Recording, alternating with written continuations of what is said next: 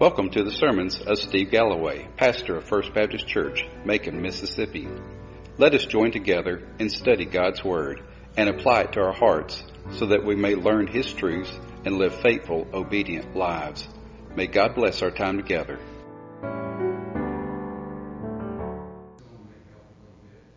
I did an overview of Jude, and we'll kind of do a very brief overview. But last week we dealt with the introduction, and we identified Jude as the half-brother of Jesus. And we also shared that Jude refers a lot to 2 Peter. And Peter's letter, he warned of the false prophets coming. Now Jude is basically saying that the false prophets or teachers have infiltrated the church. So his message is really twofold: to stand firm against the false teachers, identify them and work against them, and to stand firm in their faith. We were dealing with the audience. Well, we kind of assume that since Jude is speaking very much along the same lines as Peter in 2 Peter, that the audience is pretty much the same, which was the dispersed Jewish people who had gone out from Jerusalem into Asia Minor. And so Jude is Jewish, and we assume that he is very much like Peter, where he is preaching or sharing these messages to the Jewish Christians who are now scattered throughout Asia Minor. So this is not a letter to a specific church, but to the church in Asia Minor. So we look and we see that in verse 1, it says, to those who are called, beloved of God and the Father, and kept for Jesus Christ. In that little phrase, you actually see the Trinity. The Holy Spirit's not mentioned, but the one who calls is the Holy Spirit. He takes the Word of God and draws people unto salvation. So the Holy Spirit is there. Beloved of God the Father, who is the one who loved us so much that He sent His only begotten Son to save us, and who are kept in Jesus Christ. Jesus says that you are in my hands, and you're in the Father's hands, and no one can take you out of my hands. And so then we pick up with verse 2 where it says, may mercy, peace, and love be multiplied to you. Those three words, and we use them so casually, I guess, as Christians, but they're powerful words. Mercy is not receiving what we do deserve. Mercy is not getting the eternal punishment that we deserve, but instead receiving God's grace, which is giving us His gift of eternal life. And because Jesus did die on the cross for us, for our sins, we as believers find peace in Him. He is our only source of peace, and that peace passes all understanding. And just like the Millers the other night, there's no way other than the peace of God being present in their hearts that they could survive or deal with that kind of an ordeal. So we have peace in us, and we find it through the only source of true peace, and that's Jesus. So then Jesus' death for us, for our sins, shows the ultimate gift of God's love. And I quoted from Romans 5:8, but God demonstrated His own love towards us in that while we were yet sinners, Christ died for us.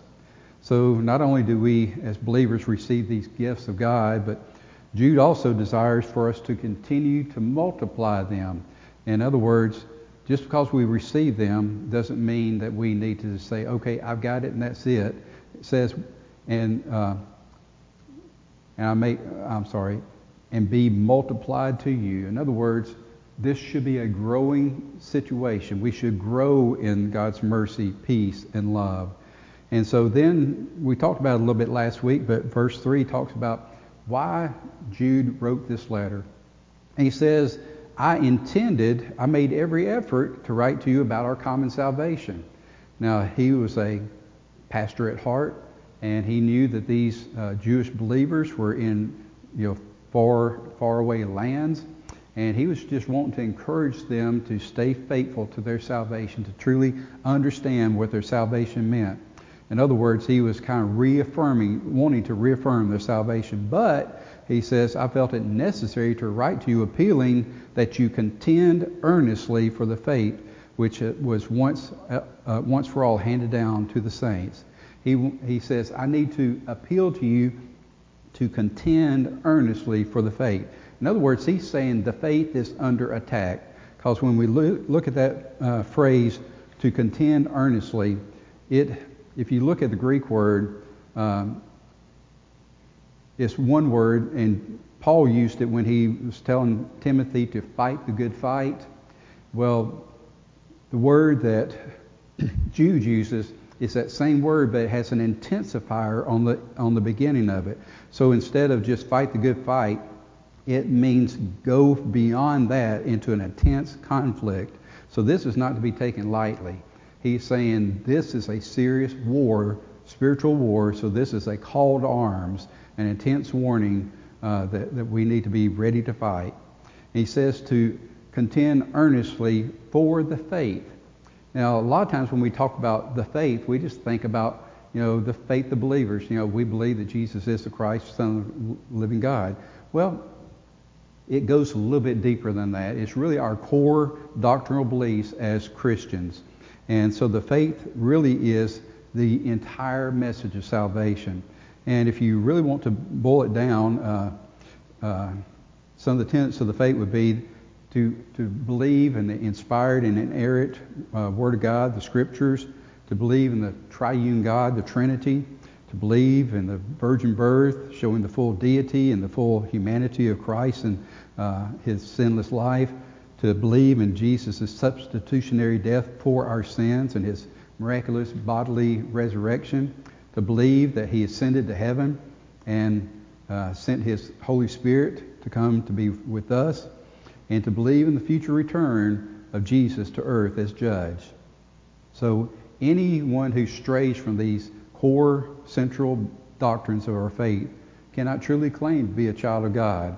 And so that's really pointing to there are those who do not truly believe these. And look at verse 4. He says, for certain persons have crept in unnoticed. Now, when you're a little kid, did you ever sneak around, crawl under tables and see if you could sneak past your parents or something like that without them seeing you? And your mom would say, I see you, and she got her back to you, and she said, I have eyes in the back of my head. But, well, this is kind of like the enemy spies.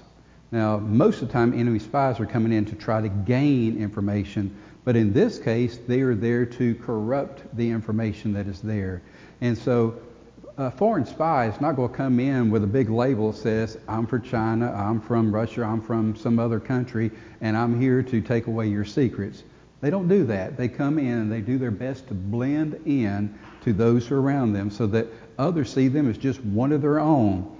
And so at first they just basically try to blend in, and they methodically work to gain the confidence and trust of others around them. And once they've done so, then they find that they're in the perfect position to begin to influence others. So basically what Jude is telling us is that the false teachers have snuck into the church. You don't even realize that they're there. They don't immediately draw attention to themselves, but they try to blend in. And so they devote themselves to try to gain the trust and respect of others.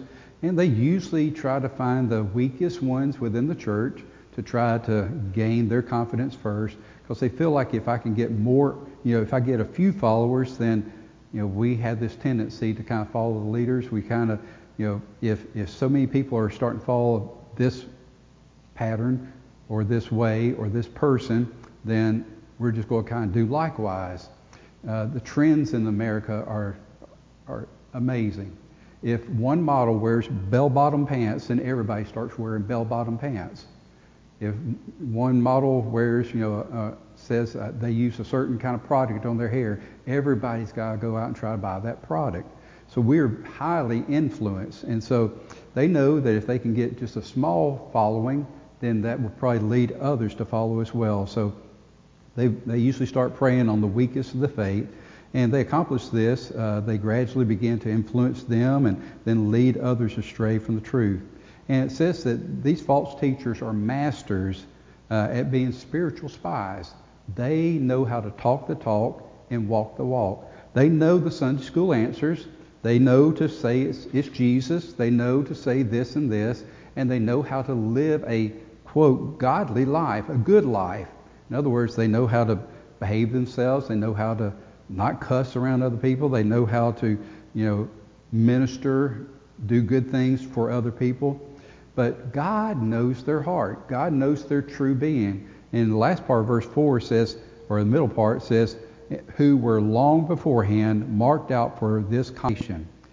And so he says God already knows who they are. They're already condemned by him.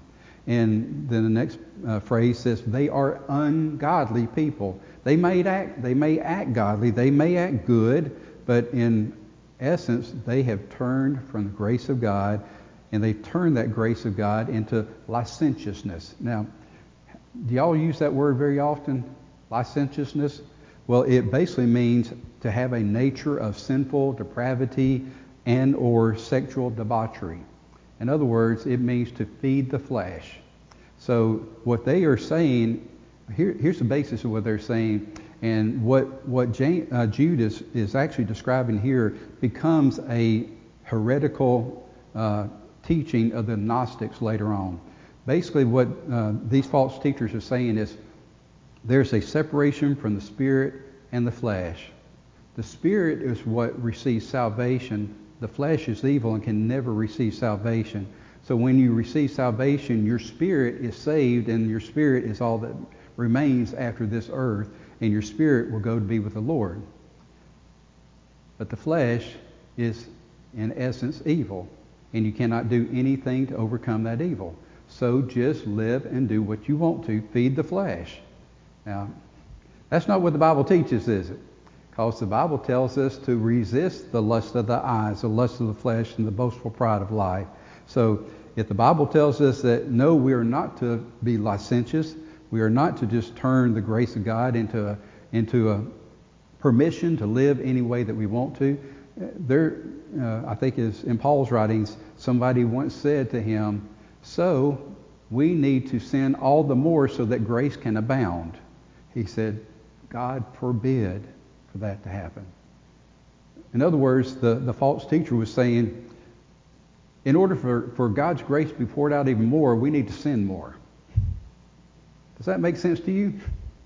I hope not, because that's exactly what Jude is saying that these false teachers were saying, is that they were ungodly people and they were turning the grace of God into licentiousness.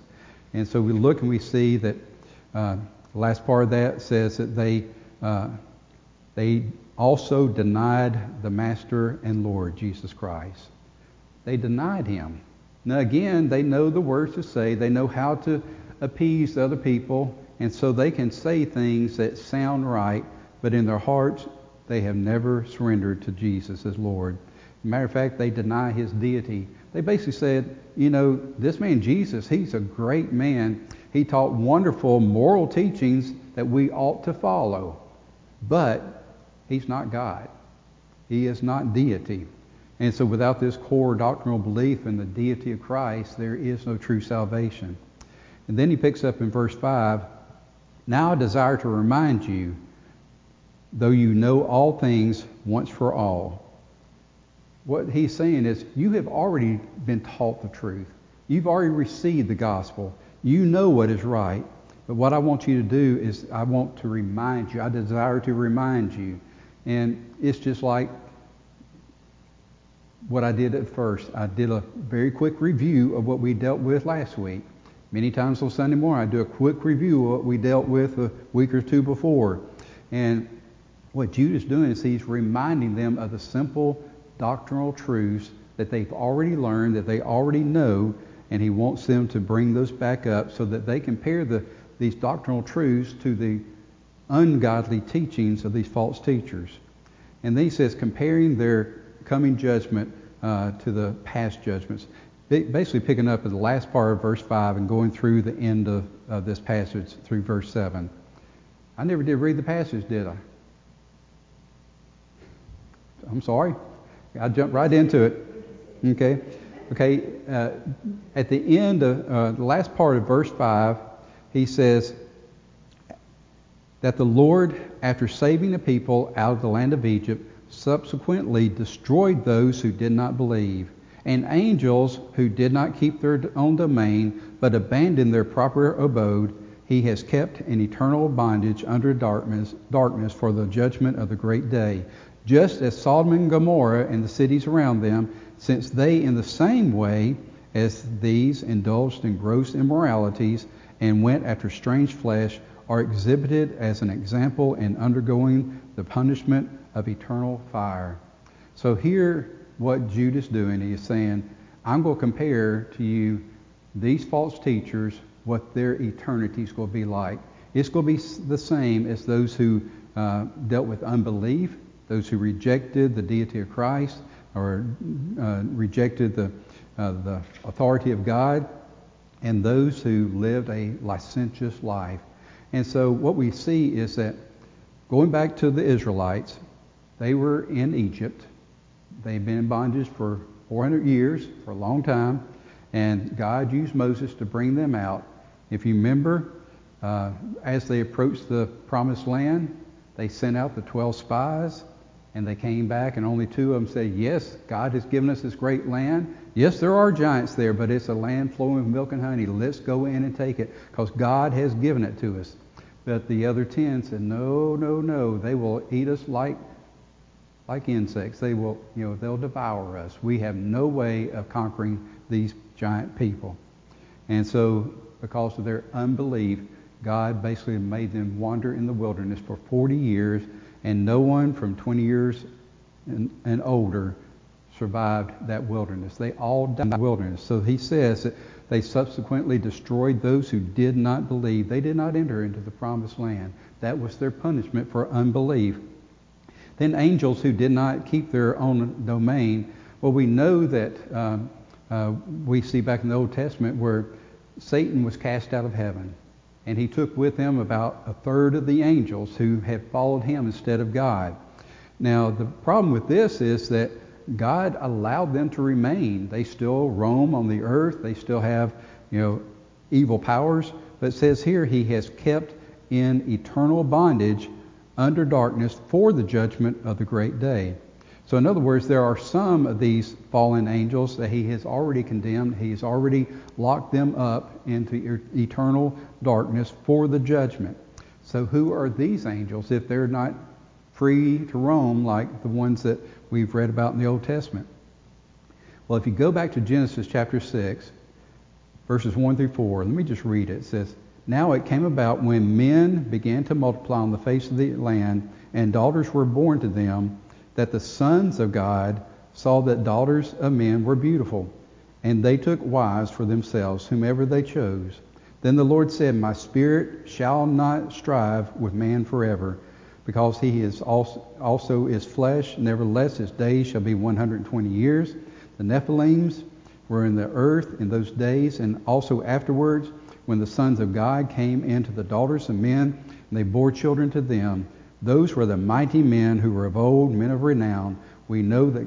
So we look at this, and we know that God had cast out the demons, and the only way to read between the lines is that some of these fallen angels had, I don't know how to even explain it, but they became these sons of God who had relationships with women, and the offsprings were mighty men. And this is before the flood, and this is basically God saying, I will no longer contend with the flesh of man. He saw the evilness of this interaction, and that is really the thing that caused him to tell Noah to build the ark, and for him to flood the earth and destroy all mankind, so that this would not continue on. And so they were corrupt, and basically what we see is that they had rejected God's authority in heaven and on earth. And then we see the fate of Sodom and Gomorrah. They indulged in gross immorality. Basically, their primary sin was practicing homosexuality and other ungodly sex practices. It uses the term, and went after strange flesh. We don't really know what that means. Some seem to interpret that it may have been having sexual relationships with other than humans, like bestiality. Whatever it means, it was gross immorality, and God would have nothing to do with it, and so God destroyed those evil cities. And so basically what Jude is saying is that same judgment is upon these men who are in your church trying to lead it astray. So going back to what I said earlier where he says, contend earnestly. I said that is even a greater call to arms than, let me find the phrase, fight the good fight that Paul had told Timothy. Same word, but it has an intensifier on it where it says to contend earnestly. In other words, take up your arms. This is an intense conflict, and you must stand firm. And so Jude is really using this as a call to arms and saying, if you follow after these false teachers, that means that you truly did not have a saving faith, and your eternal judgment will be the same as theirs. And I don't think we want to follow with those who were guilty of unbelief in the Israelites coming out of Egypt, nor the fallen angels, nor the cities of Sodom and Gomorrah. So this is the common judgment. The false teachers will follow the same path of those examples here. So just kind of wrapping it up, false teachers don't shout, I'm here, y'all listen to me, I'm going to tell you false things, but I think that you'll like what I have to say. What they do is they preach and teach an easy gospel. In other words, you don't need to surrender to the Lordship of Christ. All you got to do is just say, I believe in Him, or just live a good life. You know, Jesus was a good moral teacher, and He told us how we ought to live. Let's just give it at that. So just kind of follow the moral teachings of Jesus. Be a good person. Minister to the needs of others.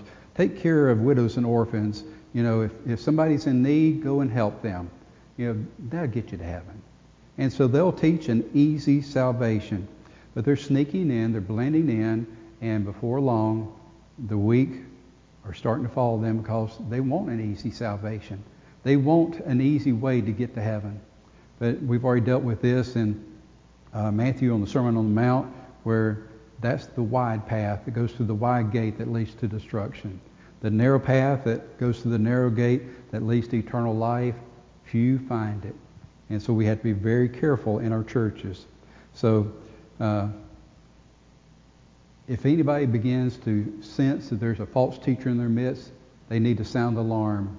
They need to say, I don't know what this person's teaching, but I don't think it's the truth. And make sure I'm aware of it. You know, let people know we need to be wary of this person. So we must be prepared to identify false teachers as well as to confront them, because the future of the church really depends on it. And yeah, I'm not well, number one, Sunday mornings I'm preparing to preach, so I'm not watching some of the TV pastors and things like that. I know there are some excellent ones on television. I praise the Lord for their abilities to share the message to those who cannot be in church, especially through this pandemic. Susan's parents, their church is full, and they're not feeling comfortable being so close to a lot of younger people who are just out and about every day of their lives. And so their church broadcasts theirs live on YouTube. And so I set up something on their television. They do have internet where they can actually watch it live on television. And so I praise the Lord for that. However, there are many out there who are using the airwaves, the television, the radio, internet, all sorts of different ways to spread false teachings. And so we have to be very careful of what we listen to, what we hear. And when we hear something that does not sound true to the Word of God, we need to stand firm. We need to confront it. And we need to make sure our faith is going to overcome it. Well, let's close with a time of prayer then. Lord, we're so thankful, Lord, that we can look upon the power of your might, Lord, just by calling upon the name of Jesus. And Lord, to realize that that name truly does have power in our world today. Lord, help us to claim that power each and every day, to realize that when we call upon your name, that you have the power to overcome the temptations in our own lives. And Lord, when we're confronted by evil, Lord, you are the power to overcome it. Lord, help us to call upon your name at all times. And Lord, to just worship you for who you are. And Lord, help us be mindful that there are false teachers. There are evil people around us who would do like nothing more than to harm us or to lead us astray. Lord, you are our strength. Help us, Lord, to depend on you, to give us wisdom, guidance, knowledge, understanding to overcome any who would lead us astray. Lord, thank you for the gift that you've given us through the media, where men of God are able to share your truths with people who cannot, or for whatever reason choose not to be in the house of worship. Or Lord, they add to what they've heard at church by tuning in and hearing even more about your word. Lord, we're thankful for that gift that you've given us. But Lord, at the same time, there are many who will tune into a broadcast that claims to be preaching the Word of God, but it's not. It's a false teacher. Lord, I pray that you will help them to see the falseness and that they will be led away from them and then led to the truth. Lord, thank you for these ladies and for their faithfulness. Thank you for our time together. In Jesus' name we pray. Amen.